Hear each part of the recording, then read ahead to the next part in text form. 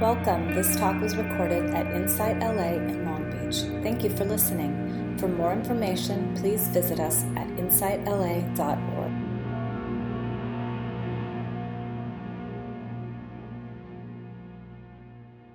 Thank you all for being here today.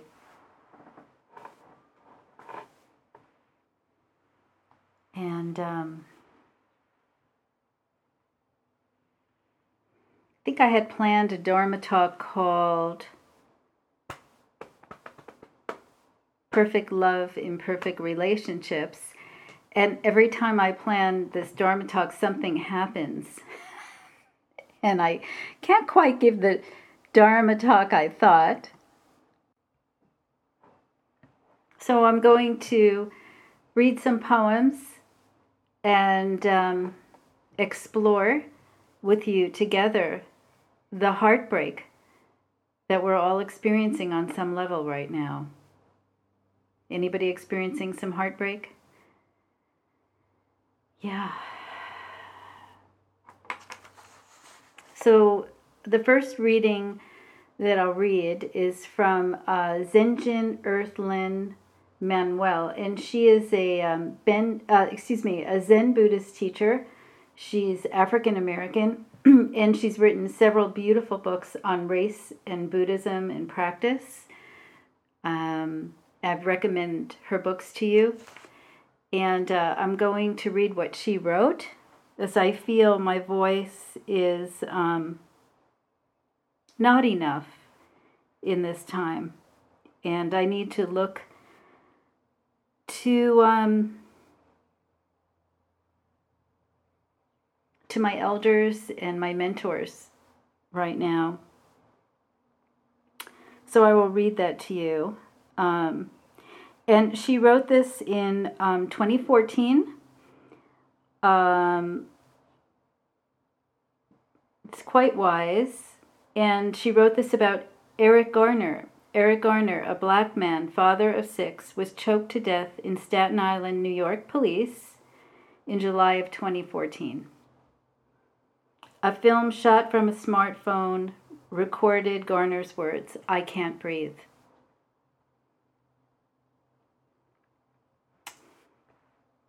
And this is her words, and I will share it with you. What stood out most after what was claimed the wrongful death of Eric Garner were the words, "I can't breathe." It became a collective mantra. Soon many were wearing t-shirts that said, "I can't breathe." This collective voice rose to a crescendo and announced that we cannot inhale or exhale. We are dying. Black people are dying. At the same time, I heard inside myself another mantra. I want to live. I want to live. Suddenly, the mantra, "I can't breathe," evolved into "I want to breathe." I am breathing. I insist on breathing. I can breathe. It became an exploration. How is it that I am breathing while surrounded by bigotry and hatred? I was taught that everything and everyone are integrated, creating oneness. If such is true, when hatred is experienced, then at the same time, loving kindness must be accessible. Maybe it is not seen or felt, but it exists. I'm not talking necessarily about being loving and kind to the person spewing hatred, but rather recognizing in the moment of experiencing disregard that the experience of loving kindness is available. In essence, both hatred and loving kindness exist simultaneously in the sphere of life.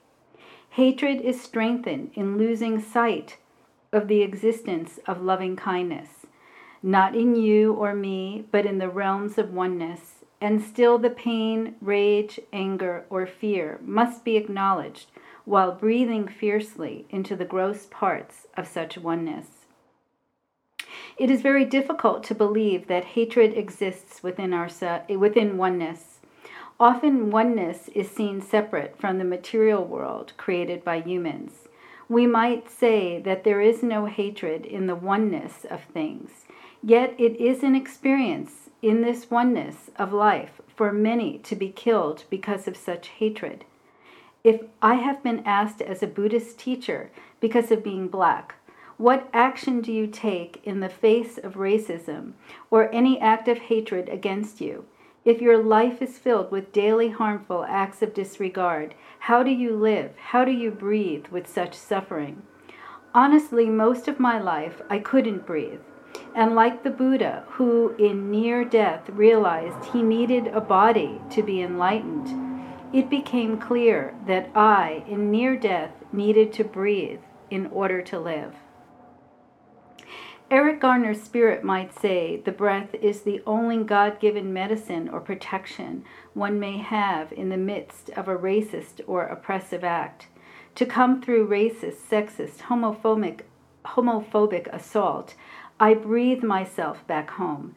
I breathe myself to my original face, back to being awake to the truth that I am a legitimate form of nature. Someday I will not abandon this knowing of myself, and I will not have to breathe myself back. I will not adhere to distorted images imposed by those who hate. So while I can still access my breath, I can breathe as an act of resistance to the hatred in this world. And here is her poem. I Can Breathe, a meditation on surviving acts of hatred. And you can close your eyes if you like and take this in. May I come back to this body. May I come back to this breath. May I come to know this body as the earth itself. May I breathe myself back home and once again be introduced to this great life. May the great light of this earth surround me. May I be released from past harm and imposed hatred. May I come to recognize my existence in the true nature of life. May I come back to this breath, to this body, as the sacred place in which I remain awake and connected to the fragrance and taste of liberation. May I remain visible on the path of spirit and be seen and heard. May love given be returned tenfold. May awakening be known in this body at this time. And when I can't breathe, may I breathe in the next moment. May I say, I can breathe.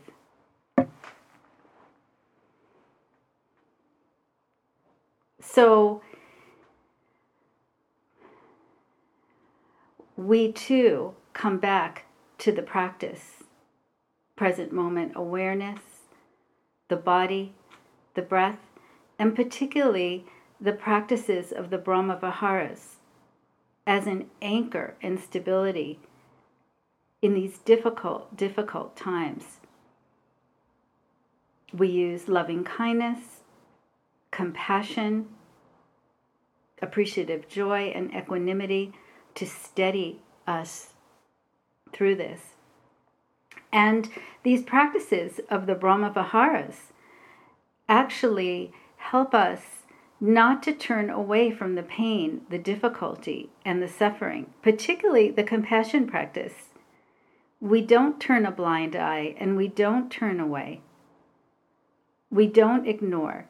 And Paula and I were talking before the sit about this term white fragility. You know, I can't take the pain, so I'm not going to look. I'm going to make believe it isn't here. We don't do that. We learn that the boundless heart is strong and wise, and we turn towards. And we ourselves commit to healing in whatever way we can, what's appropriate for us. We commit to look at this hatred straight in the eye, this injustice, the racism that we live in and swim in, and we stand for a world that's filled with peace, kindness, justice, safety for all. And we do our part. We do what we can, what we're called to do. A lot of you There's that quote running around social media. Nowadays, you give talks from social media. Justice will not be served until those who are unaffected are as outraged as those who are. Benjamin Franklin, yeah? So we stand with, we turn towards, and we do not shut down or go blind. And I'll read another poem.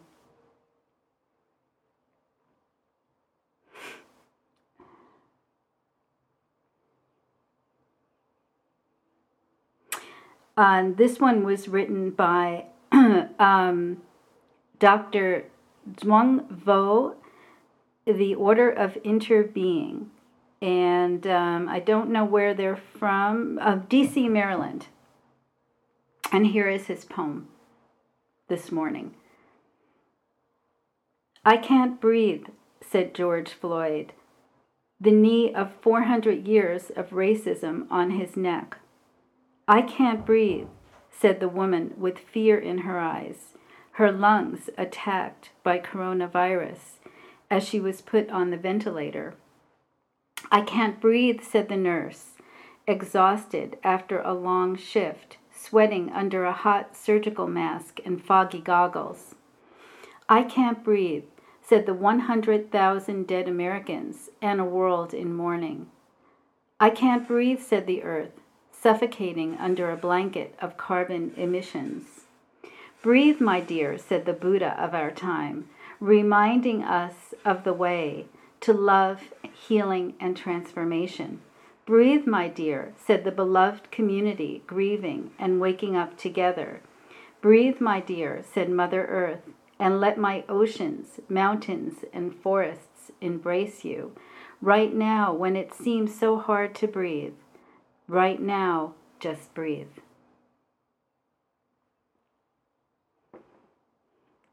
And this is what we practice for.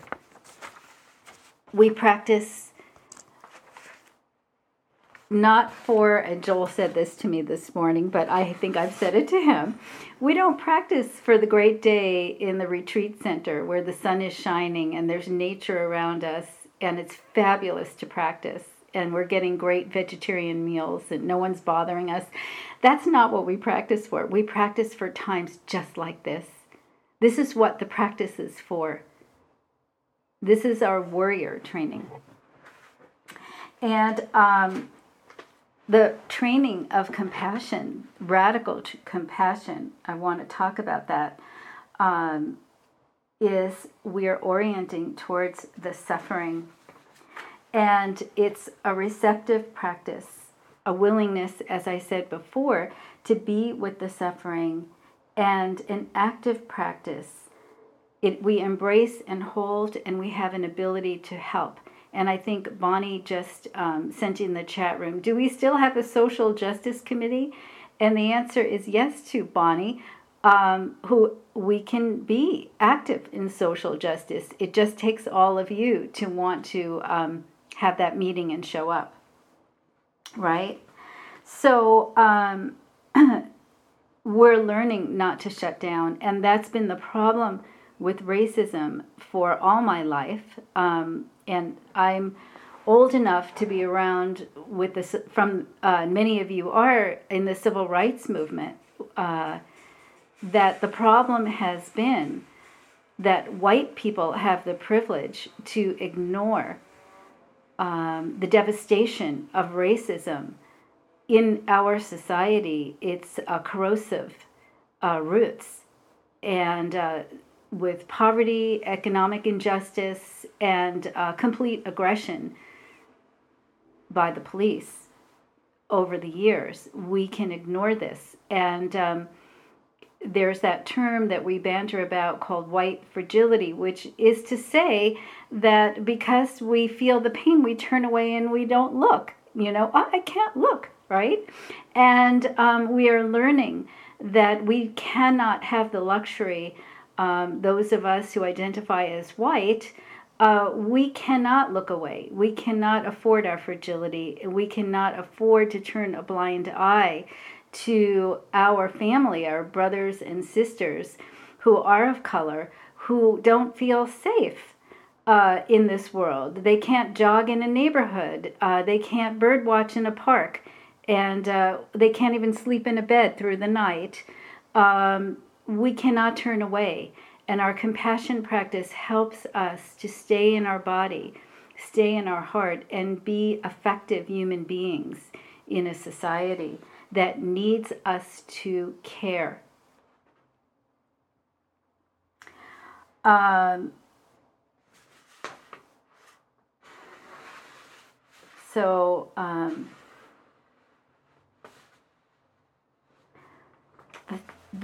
thing about the compassion practice that is so important and that I want to share with you about today, and many of you know this, you're wise beings, but what compassion practice offers us is equanimity and balance, stability with wisdom, so that we're just not tipping over into overwhelm, helplessness, falling in so deep we can't function, or we have to pull away, go numb, disassociate, turn away.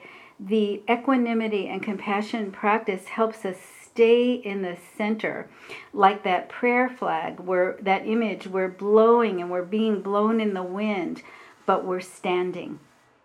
And our time, with all the suffering, we need to learn to stand with strength, resilience, with this compassion, with wisdom, so that not only do we have a practice that sustains us, we have a practice that gives to what is needed in the world, whether it's our family, our neighborhood, our friends, our government, our society. We have that capacity to stand strong.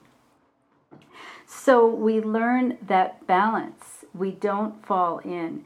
And the way we do that is it's not just a practice of phrases.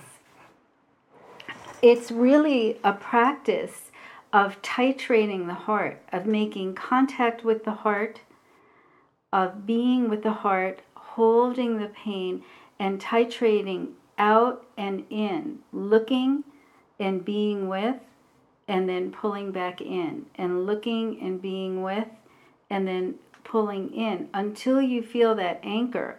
If we're in pity, or if we're wanting to fix it or solve it or wanting to change it, or we're fighting with it, then we're going to sink in, right? We have to be with it as it is, with acceptance, with full presence, and radiate that caring.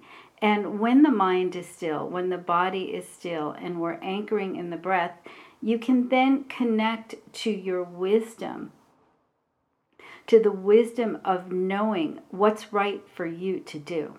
For some people, it was right to go out and protest all over this country, even in the middle of the coronavirus. And one of my meditation teachers that trained me at Spirit Rock, Ruth King, and she has several books, very interesting Buddhist teacher and author.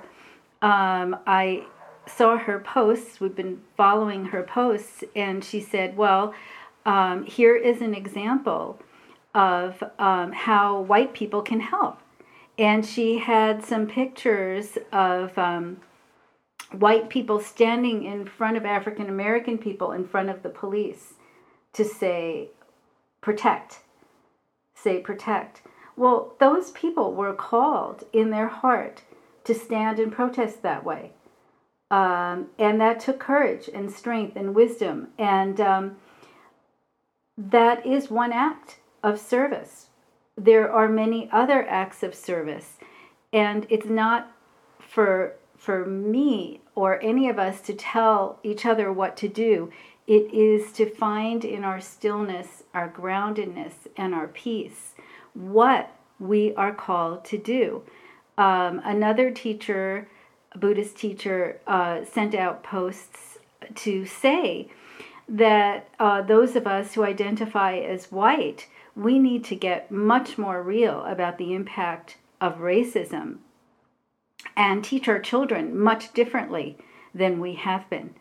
and changing the way we speak about racism and seeing its corrosive results in our own soul and all around us. And there are lots of good teachings and writings on that. And in the 60s, Martin Luther King gave after winning the Nobel Prize, gave a speech to behavioral therapists in the 60s. And I'll read a little bit of what he said about riots. It was the role of behavioral scientists in the civil rights movement, and we can post that. It's still quite relevant. Urban riots. I'll read a few lines of it and then some of the quotes to talk about how this affects our practice and our view of compassion practice. So he wrote, urban riots must now be recognized as durable social phenomena. They may be deplored, but they are there and should be understood. So here's a very compassionate view. You may not like this violence and this destruction. It's not up to us to judge it. We need a compassionate heart seeks to understand it, not to judge it. We want to understand the pain that somebody destructs property, not to judge it. Seek to understand first.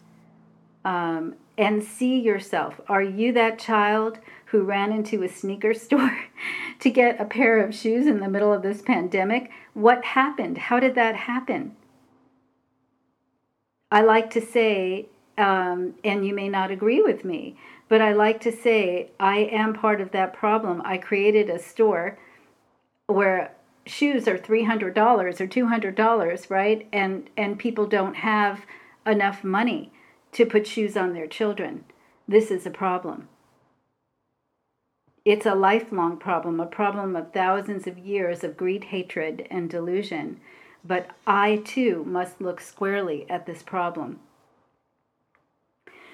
Urban riots, this is from Martin Luther King, are a special form of violence. They are not insurrections. The rioters are not seeking to seize territory or to attain control of institutions. They are mainly intended to shock the white community. They are a distorted form of social protest. The looting, which is their principal feature, serves many functions. It enables the most enraged and deprived, and I'm going to change the word to African American because that's what we use today, to take hold of consumer goods with the ease the white man does by using his purse. Often the African American does not even want what he takes. He wants the experience of taking, but most of all, alienated from society and knowing that this society cherishes property above people, he is shocking it by abusing property rights. So the issue is you can stand there and blame for destruction, but we're living in a society that cherishes property above people.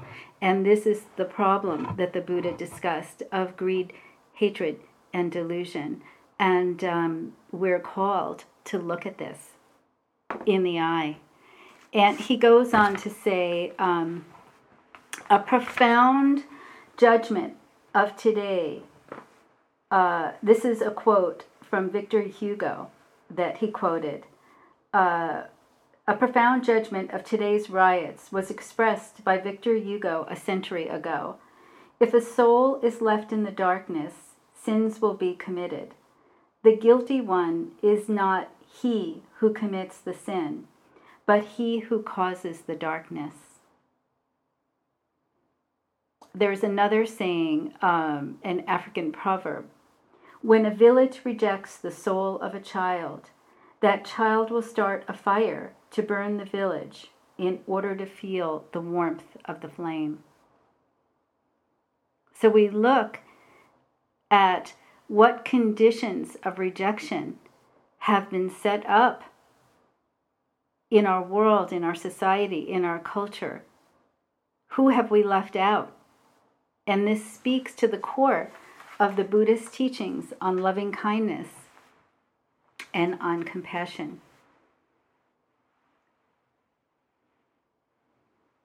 The Buddha asks us, who have you left out?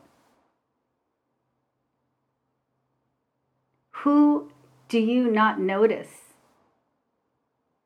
not care about, not see the suffering? Who have you left out? Who's locked out of your heart? Who doesn't count? He asks us to look honestly there. On who do we devalue? Who do we treat as if they're not worthy of our care? And then he asks us to practice in opening and expanding our heart. So even that person we never looked at or noticed or cared about, or that being, has a place there. It's very common for the Dalai Lama to, when he travels, his staff knows if he's in a large hotel or a convention center, he calls everybody who works in that hotel or convention center. He meets with them.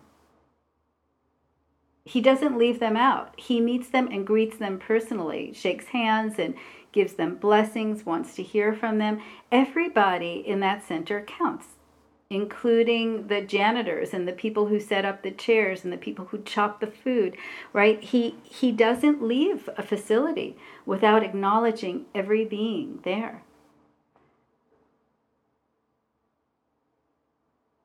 So the Buddha asks us, who did you leave out? Who doesn't count? Who's left out of your heart? What judgment of yours iced out another human being?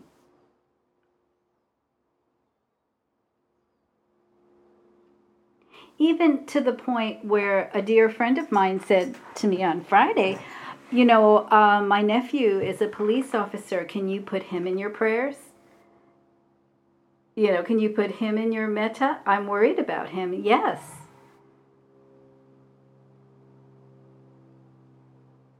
The heart holds it all and asks us to uproot our judgment and our prejudices and our lack of caring.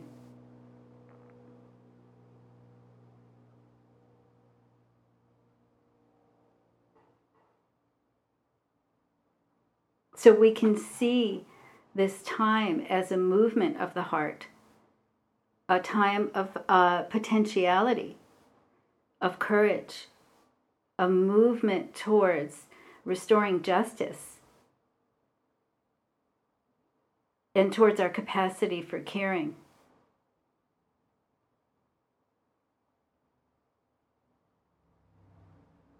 So, my apologies if I have stepped on anyone or hurt anyone or made anyone feel uncomfortable. That's not my intention. And it's certainly hard to speak and find words on days like this and times like this. There's a feeling of inadequacy for it. But one thing I do know, and I think you can all attest to, is to have a group to practice with and to be with in these times. And not as we can't be together in person, but we're certainly together in the heart, means so much. And what I'd like to do is open up for sharing right now. Please speak, and please feel free to speak. We judge no one. We want to hear your voice. So you can raise your hand or go into participants and raise your hand. If you have advanced technology skills, you can do that. If not, you can raise your hand. But please speak and say what you need to say We want to hear from you, and this is your Sangha to speak. I say, I just wanted to say, when you talked about having each other and the Sangha, I was struggling this week to find compassion for those who committed these horrific acts. And knowing in my heart, I didn't want to hold the hate. I didn't want to express it verbally. I didn't want to have the thoughts. And so I reached out to 2 friends in the Sangha in a text message and said, I'm struggling with this. And it was lovely because we just stood in it together, and I got some words of wisdom and some honest responses that were very similar to mine, and meta phrases that were just a little different, but held meaning for this situation. So I think I just wanted to thank, the Sangha. Just without this, I think this would be so much harder. And Wendy, your words today, beautiful. Thank you. Sue, would you be willing to share some of the phrases that worked for you? Sure. The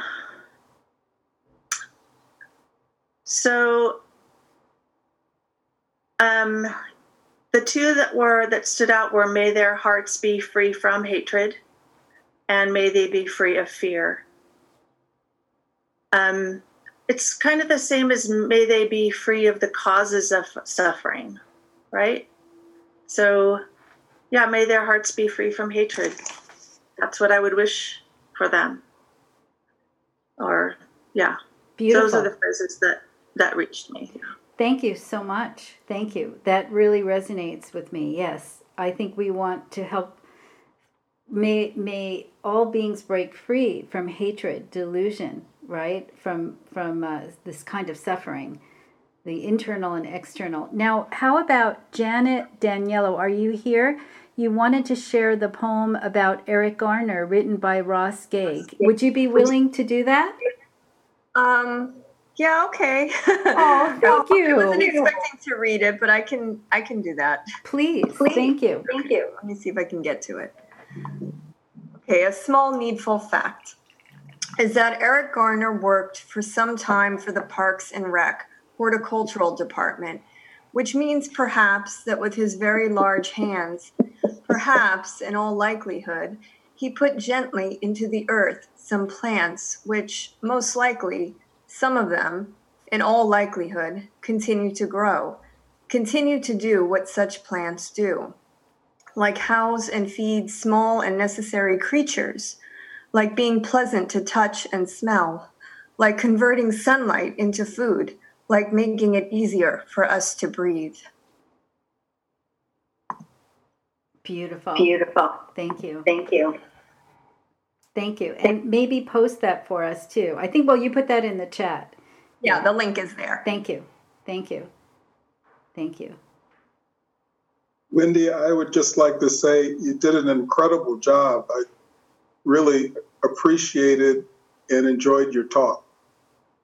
I've had some run-ins with the police. I grew up in a very sheltered environment in Palos Verdes, but little kid riding my bike to the store, and the cops, are harassing me. And it's, I'm there with my little white friends in Palos Verdes, but I'm the only one that is, put up against the wall. What are you doing here? What's going on? It's like, well, I live here. Oh, you're one of those McAdoos, or to live in a community where, there was a meeting before we moved in. Don't move out. We don't think any more Black people will be able to afford to live here. Our white neighbors told us about the meeting years after, once we become friends. But there was so much racism back in the 60s. It was amazing. And then, just experiences with the police. I'm a medical student in Washington, D.C., and the next thing you know, I'm being stopped by the police. They don't tell me why. I'm searched. I'm put on the ground. I've got nice clothes on. I'm handcuffed. I'm put in the back of a squad car, and I spend the afternoon in jail. I had forgotten my driver's license. I had my student ID. I was with a dental student, And, she had all of her ID. And it's like, look, I only live 3 blocks from here. Of course, it was a predominantly, it was a nice neighborhood, I'll say that, in Washington, D.C. But, to just be hassled, there's so many Black people, I think, that have had these kind of experiences. And so it brings up so much when something like this happens. It's almost overwhelming. But, when it first happened, my first thought was, okay, this is obviously murder. And I'm watching this guy for 8.5 minutes with his knee on the guy's neck. And I'm thinking to myself, any minute now, they're going to press charges and throw him in jail. And, 1 day turns into 2 days, turns into 3 days. And you're saying to yourself, Jesus, if that was a dog and somebody was kneeling on a dog and killed it in plain sight, they'd have brought charges against him immediately. But, it seems like a Black man in this country is less than a dog. There's less empathy and compassion, and it's a very painful experience. But there's good people, there's bad people, there's all kinds of people, and I just really thought that your talk was very insightful, Wendy, as to the actual experience that I think a lot of Black people are going through. So thank you.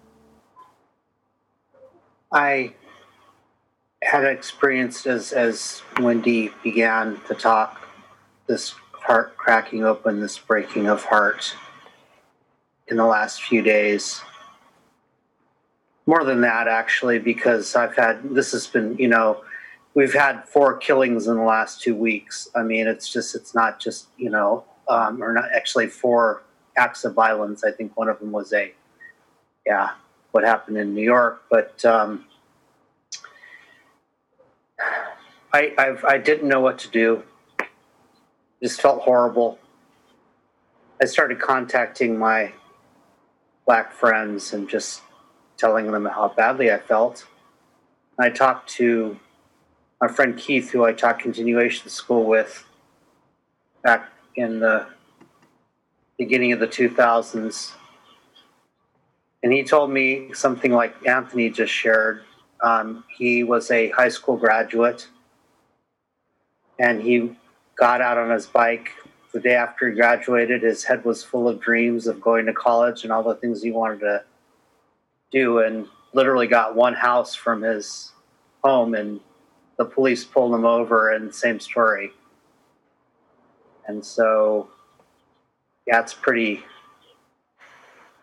I just wanted to try and offer some support, and I'm grateful that I have people that I'm connected with who are looking at how to make the situation better.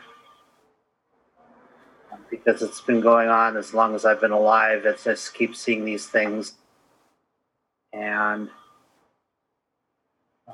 just weary. But I want to stand with people and help to make this better in any way I possibly can.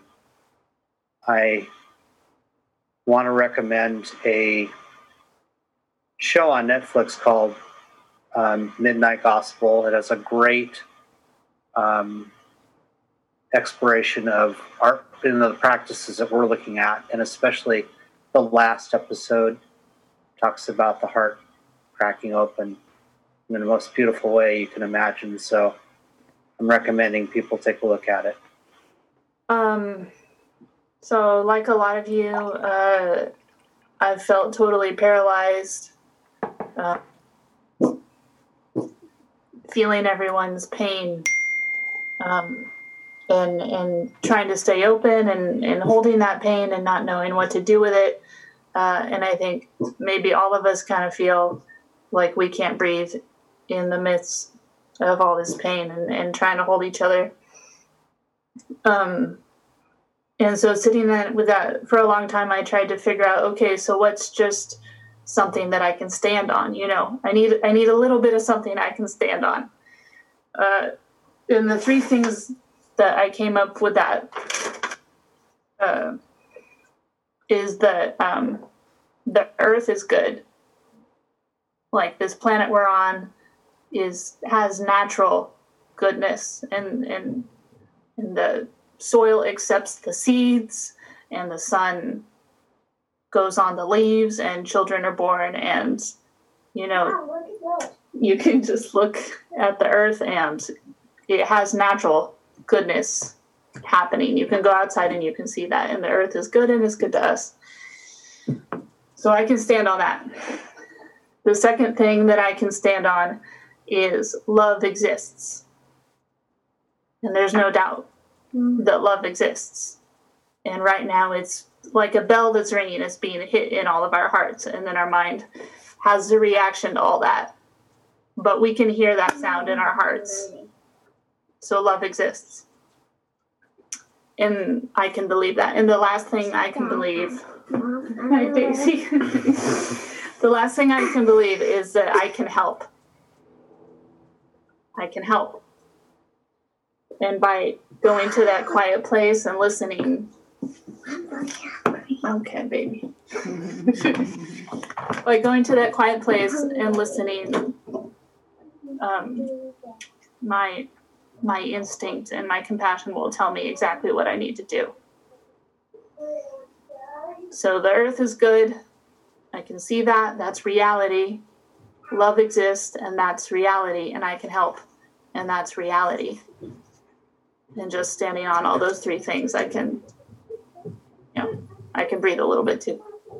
Thank you, Kelly. That was beautiful. Beautiful. Thank you so much. What a beautiful reflection. What a beautiful reflection. Thank you, Wendy, and thank you, everyone, for sharing. In my practice, I've never used a lot of visualizations. Not many resonate so strongly with me, but something that has sort of come to me is this idea that, we're kind of seeing now, this is the water we swim in, you know what I mean? As if we were all fish and someone was like, oh, how's the water? And you were like, what water? And now we can see the water that we swim in is systematic racism in our culture, right? So coming to see the water that's around us, it kind of occurred to me, if I can see other beings as sort of the luminous, bright beings in this water, but in the water itself, there is greed, hatred, and delusion, and it's swirling, and it's what's in between us that makes us not able to see each other, and that's just sort of our condition. It helps me to cultivate the compassion and to see the luminosity in all of the other beings while still acknowledging how polluted the water is, how much greed and hatred and delusion there is. And so that is that sort of picture has been arising in my mind and bouncing around in my mind, and it helps give me access to the compassion for the luminous being across the water, and I'll just share that. Thank you. Good morning, everyone. Thank you so much. I really appreciate everyone being here today, and I feel the love and the strength. And Wendy, your words were beautiful. Thank you for those. In the last few days, I think there are a couple of things that have been going on that have been somewhat illuminating to me, and hearing everybody today as well. One, I'm kind of not watching a lot of television or media or being bombarded with stuff. So I'm like, I've read, I've followed, but I'm not like, I'm not getting myself overwhelmed by this stuff because I want to stay strong and open and loving. And there are a couple of things that I've found really useful for me. And there's somewhat serendipity. Yesterday, I listened to or participated in the Insight LA Mark Nepo. Dawn, you were there. I saw you were there as well. And that led to a discussion because you're there to hear a poet, but then what is everybody feeling? Everybody's feeling this horror that is going on around them. So that led to some very interesting discussions and then some resources that were shared. And one of them was that Inside LA is having another event on Sunday online for white privilege. And, that's something that, that's something I feel like I can do right now. I can learn more about my white privilege and how that sustains the system that's in place. And then again, through Inside LA, I guess Tim Weiss, who I really didn't know about, who's an anti-racism activist and educator, they've had him there before. So then there was a link shared to a talk he'd done at Inside LA. And that was amazing. That led me to oh, okay, so I'm educating myself. And then, again, serendipitously, my daughter, who's a high school art teacher up in San Francisco, she and her fiance had sent a list to all their relatives of organizations. They had their $1,200 check that the government gave, right? And they felt that, okay, well, we're employed, and we have our contracts for next year. So they started making a list of organizations that they're donating to, like Black Lives Matters and bailout funds for, people that are getting arrested, Black Mamas, all kinds of organizations that they vetted to see okay, I want to put my money where my mouth is. And again, I found that very useful. So I'm trying to find places and people that can help educate me and move me to action, So that's all I want to share. But I love being here with all of you, and I thank you for being here. Thank you so much. And maybe that was beautiful. Yeah, Inside LA does have quite a few trainings and Dharma study on white privilege, on racism, on white fragility. And, take a look. It's always posted. Please participate in that. And again, any groups or organizations that you find worthy, share with us so we can participate as well. Thank you so much that was so informative. We have been giving some rent money to a food group. Sue, do you know which one? Is Sue here? Lost her in the sea of... Yeah, I'm here. Okay, I'm here. So we are donating. When we're not paying rent now, we give some money to... Who do we give rent money to, Sue? The last one it was through Associated Students to the food bank at Cal State Long Beach for students who are needy for food. So, that was the most recent one we gave to as a group. And I gave it in the name of our Sunday Sit, the Sangha. Yeah, so if you have a worthy cause... if we are on Zoom and we don't have rent to pay, we can donate as a group.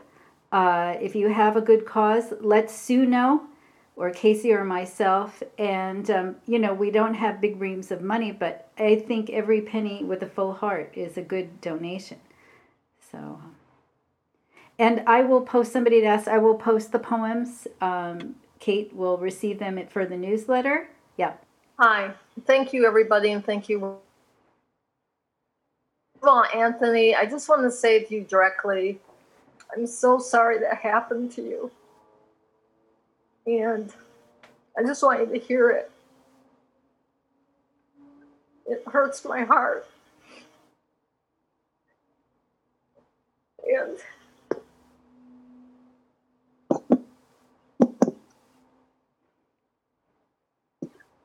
I thank everybody for different ways to cope with this. It's good. And I think it's good to cry and let it out, but I'm not going to shrink into that, because my actions will be inept if I'm lost in my own grief. Paula, I thank you for your words. I think your picture has frozen. I don't know what's going on. You may have to reboot. Yeah, I can't. I doubt I can hear her. Oh, she's back. Oh, good. Okay. Can you hear me? Yes. Okay. So I don't know what you heard or what you didn't hear, but I wanted to say that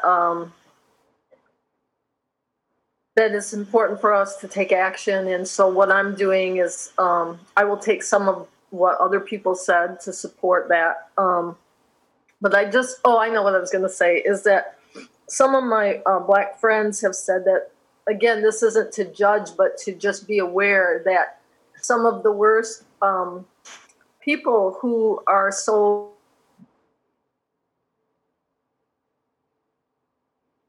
and so they suggested I get this book called White Fragility. So I just got that yesterday, and I'm reading, and maybe we could read that as a group. I don't know. I would love that, Paula. And with the Zoom platform, we can meet easier to have a book study like that. So please pursue that. And there may be other people who want to read fascinating material. And thank you for your honesty about the tears and the impact hearing Anthony speak about that. Thank you, Paula. And, he had mentioned the story last night, like, here it is 2020, and I'm sheepishly texting Anthony going, it's embarrassing. Like, you're not going out, right? Like, here we are, just the horror of it. But he had shared the story of being in college as a medical student and being handcuffed for not having an ID. And I was so sick to my stomach. I couldn't quite say it in that way, but I was so sick to my stomach just considering that this is my country and this has happened to a dear one that I care for so deeply. If you see me drinking mint tea because I can't get the sick out, it's that visceral sick. And we must, as white people, we have to stay with that feeling we can't run. And that's part of white fragility. Yeah, Paula? Yes, that's part of it. Yes. And, I've got so many examples, I'm sure we all have, where, and I think this is important to look at. And what I loved you saying, Wendy, is about how we need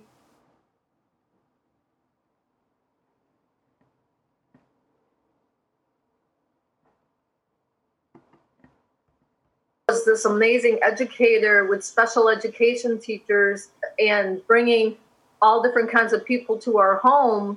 We had a neighbor right next door telling her, horrible things, using the N-word and all of this stuff, and it was just like, or just even in a modern time where I have a blind student who is, he's like 11 years old, and I have a stuffed animal that is a monkey that sings and dances and stuff, and he loved it. And so we were finishing the lesson, and I had the monkey in one hand, and he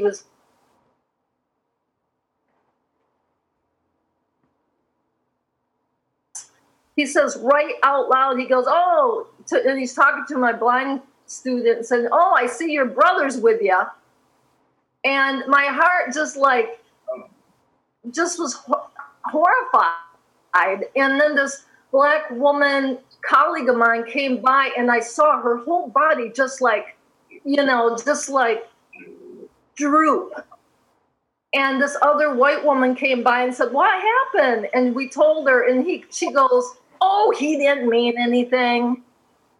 And this is the blindness of the insidious racism that we carry as white people. And part of it, that person who said that is a beautiful being, okay? But she's blind to it. And the thing is that the problem about confronting this is we have to be with our own shame that comes up.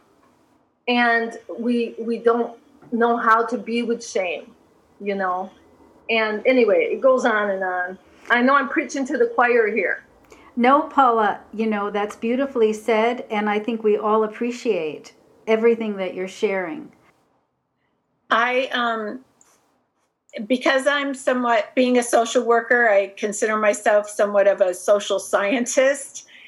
And so I really tried yesterday to be mindful of what I was watching on TV and to not just react, but to reflect and think about it. And what was interesting to me was that I had watched during the week, I don't know if anybody's seen the Daryl Hammond documentary. He's the guy from Saturday Night Live that did Bill Clinton so well.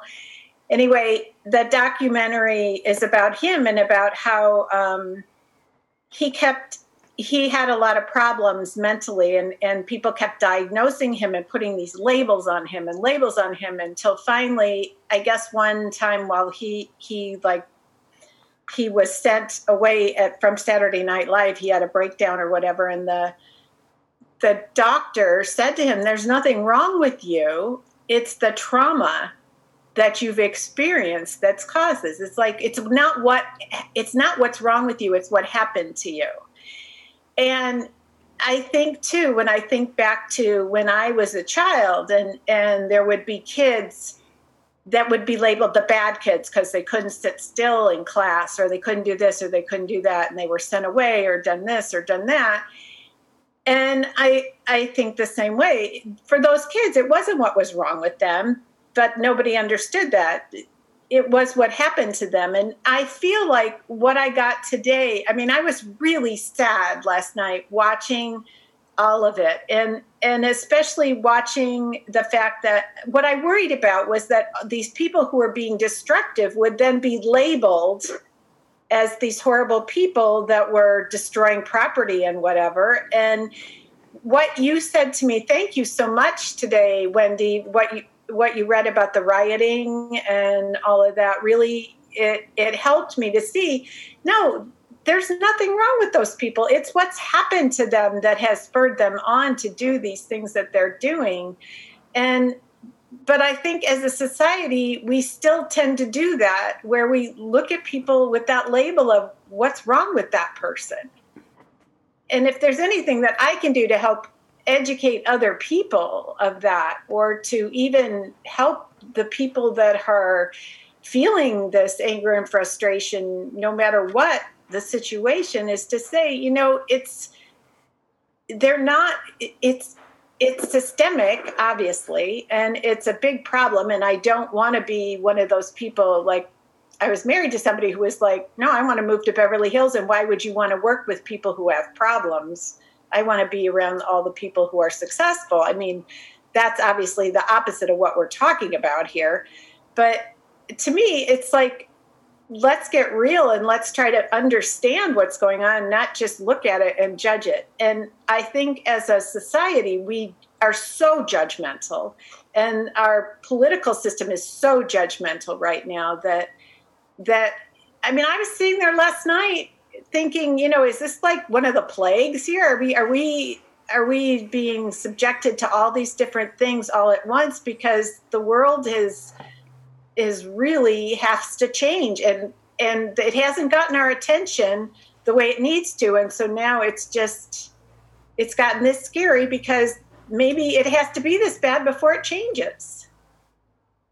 And that's sad to me, but I mean, collectively, the whole idea of learning to be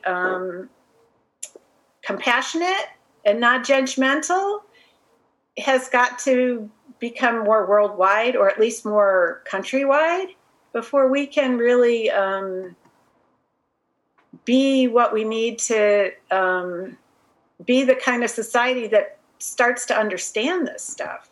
And as Buddhists, I think, or studying Buddhism, it's opened me up to all of this, to be able to look, to be able to be mindful enough to look at, wow, what am I thinking and why am I thinking this way?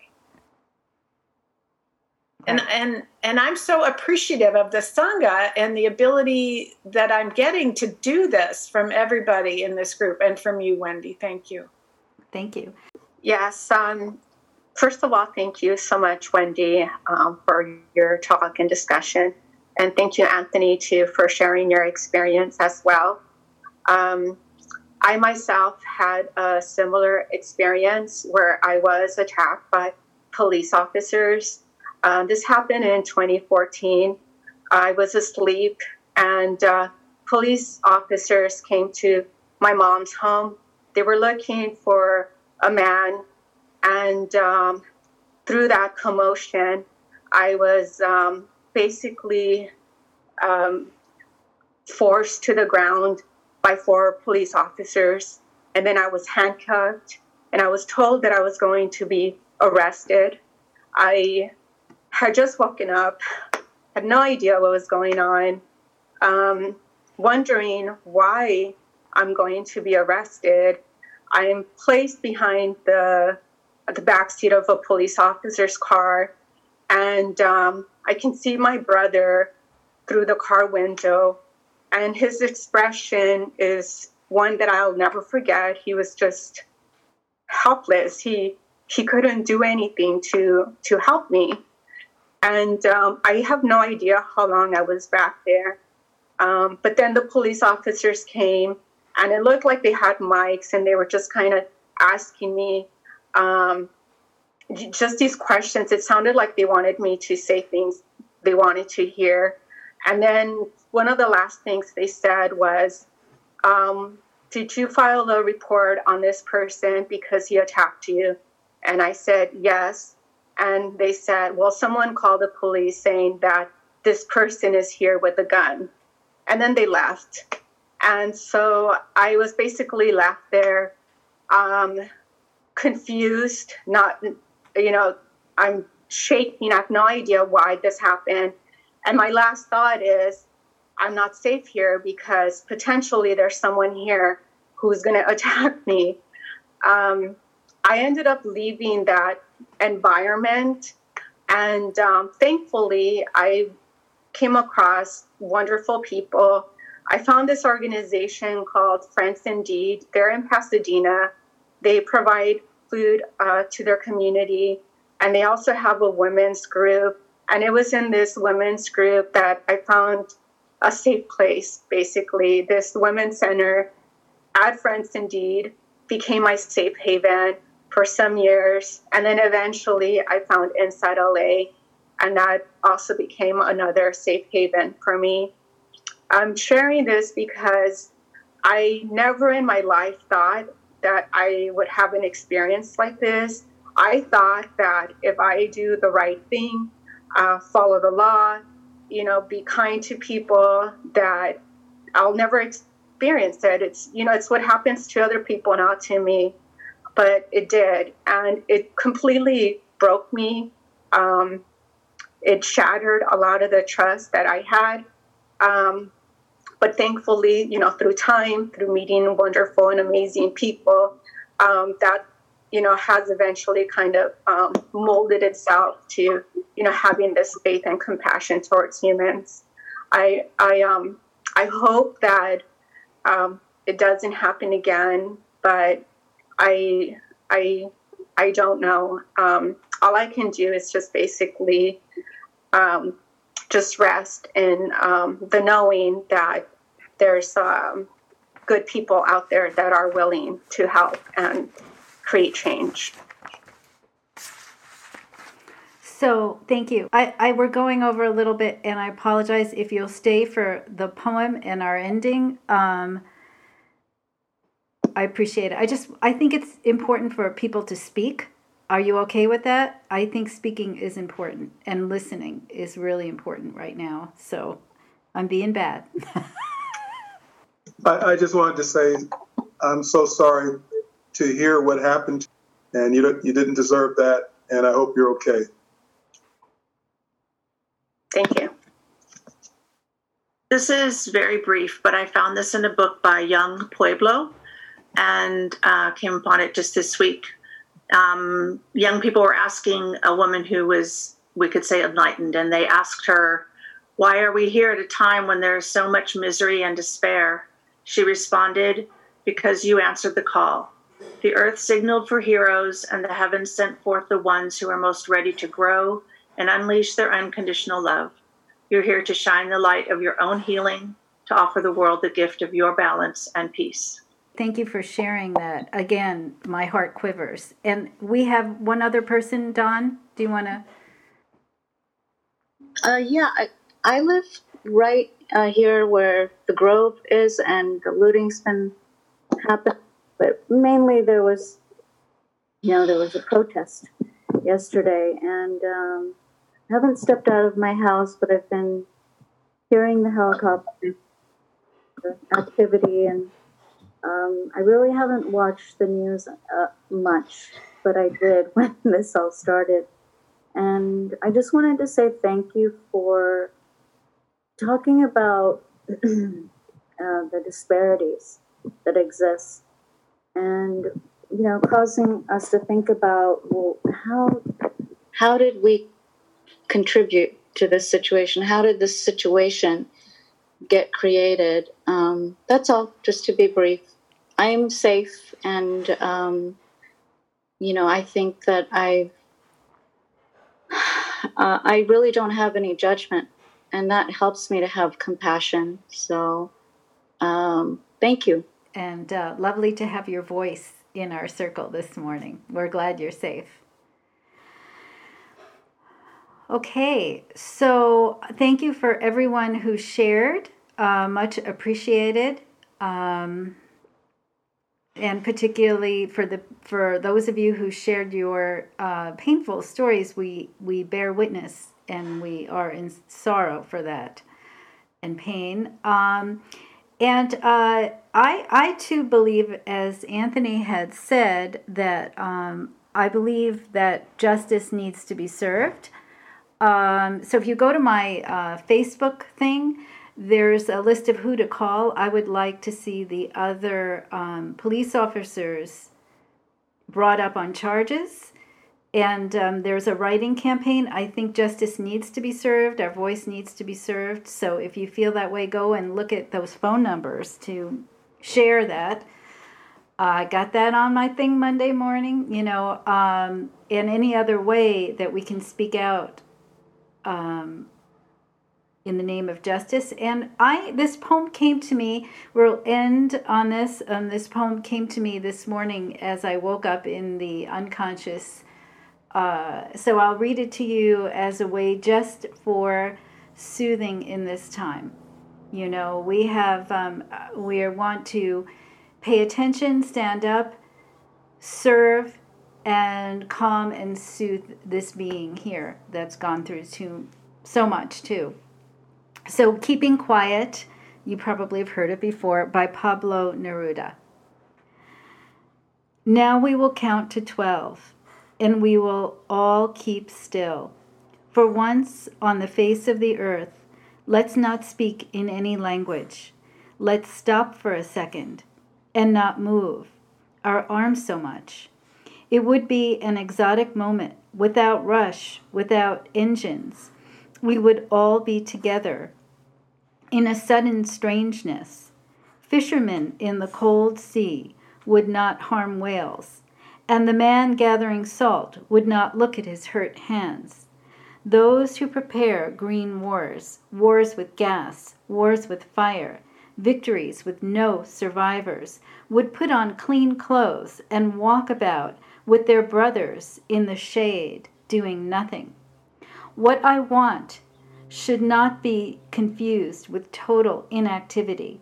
Life is what it's about. If we were not so single-minded about keeping our lives moving, and for once could do nothing, perhaps a huge silence might interrupt this sadness, of never understanding ourselves, and of threatening ourselves with death. Now I'll count up to 12, and you keep quiet, and I will go. So, in practice, in silence, in peace, let's count to 12 and take refuge in our beautiful home, our Sangha, and the practice. May you be well. Thank you for joining us today.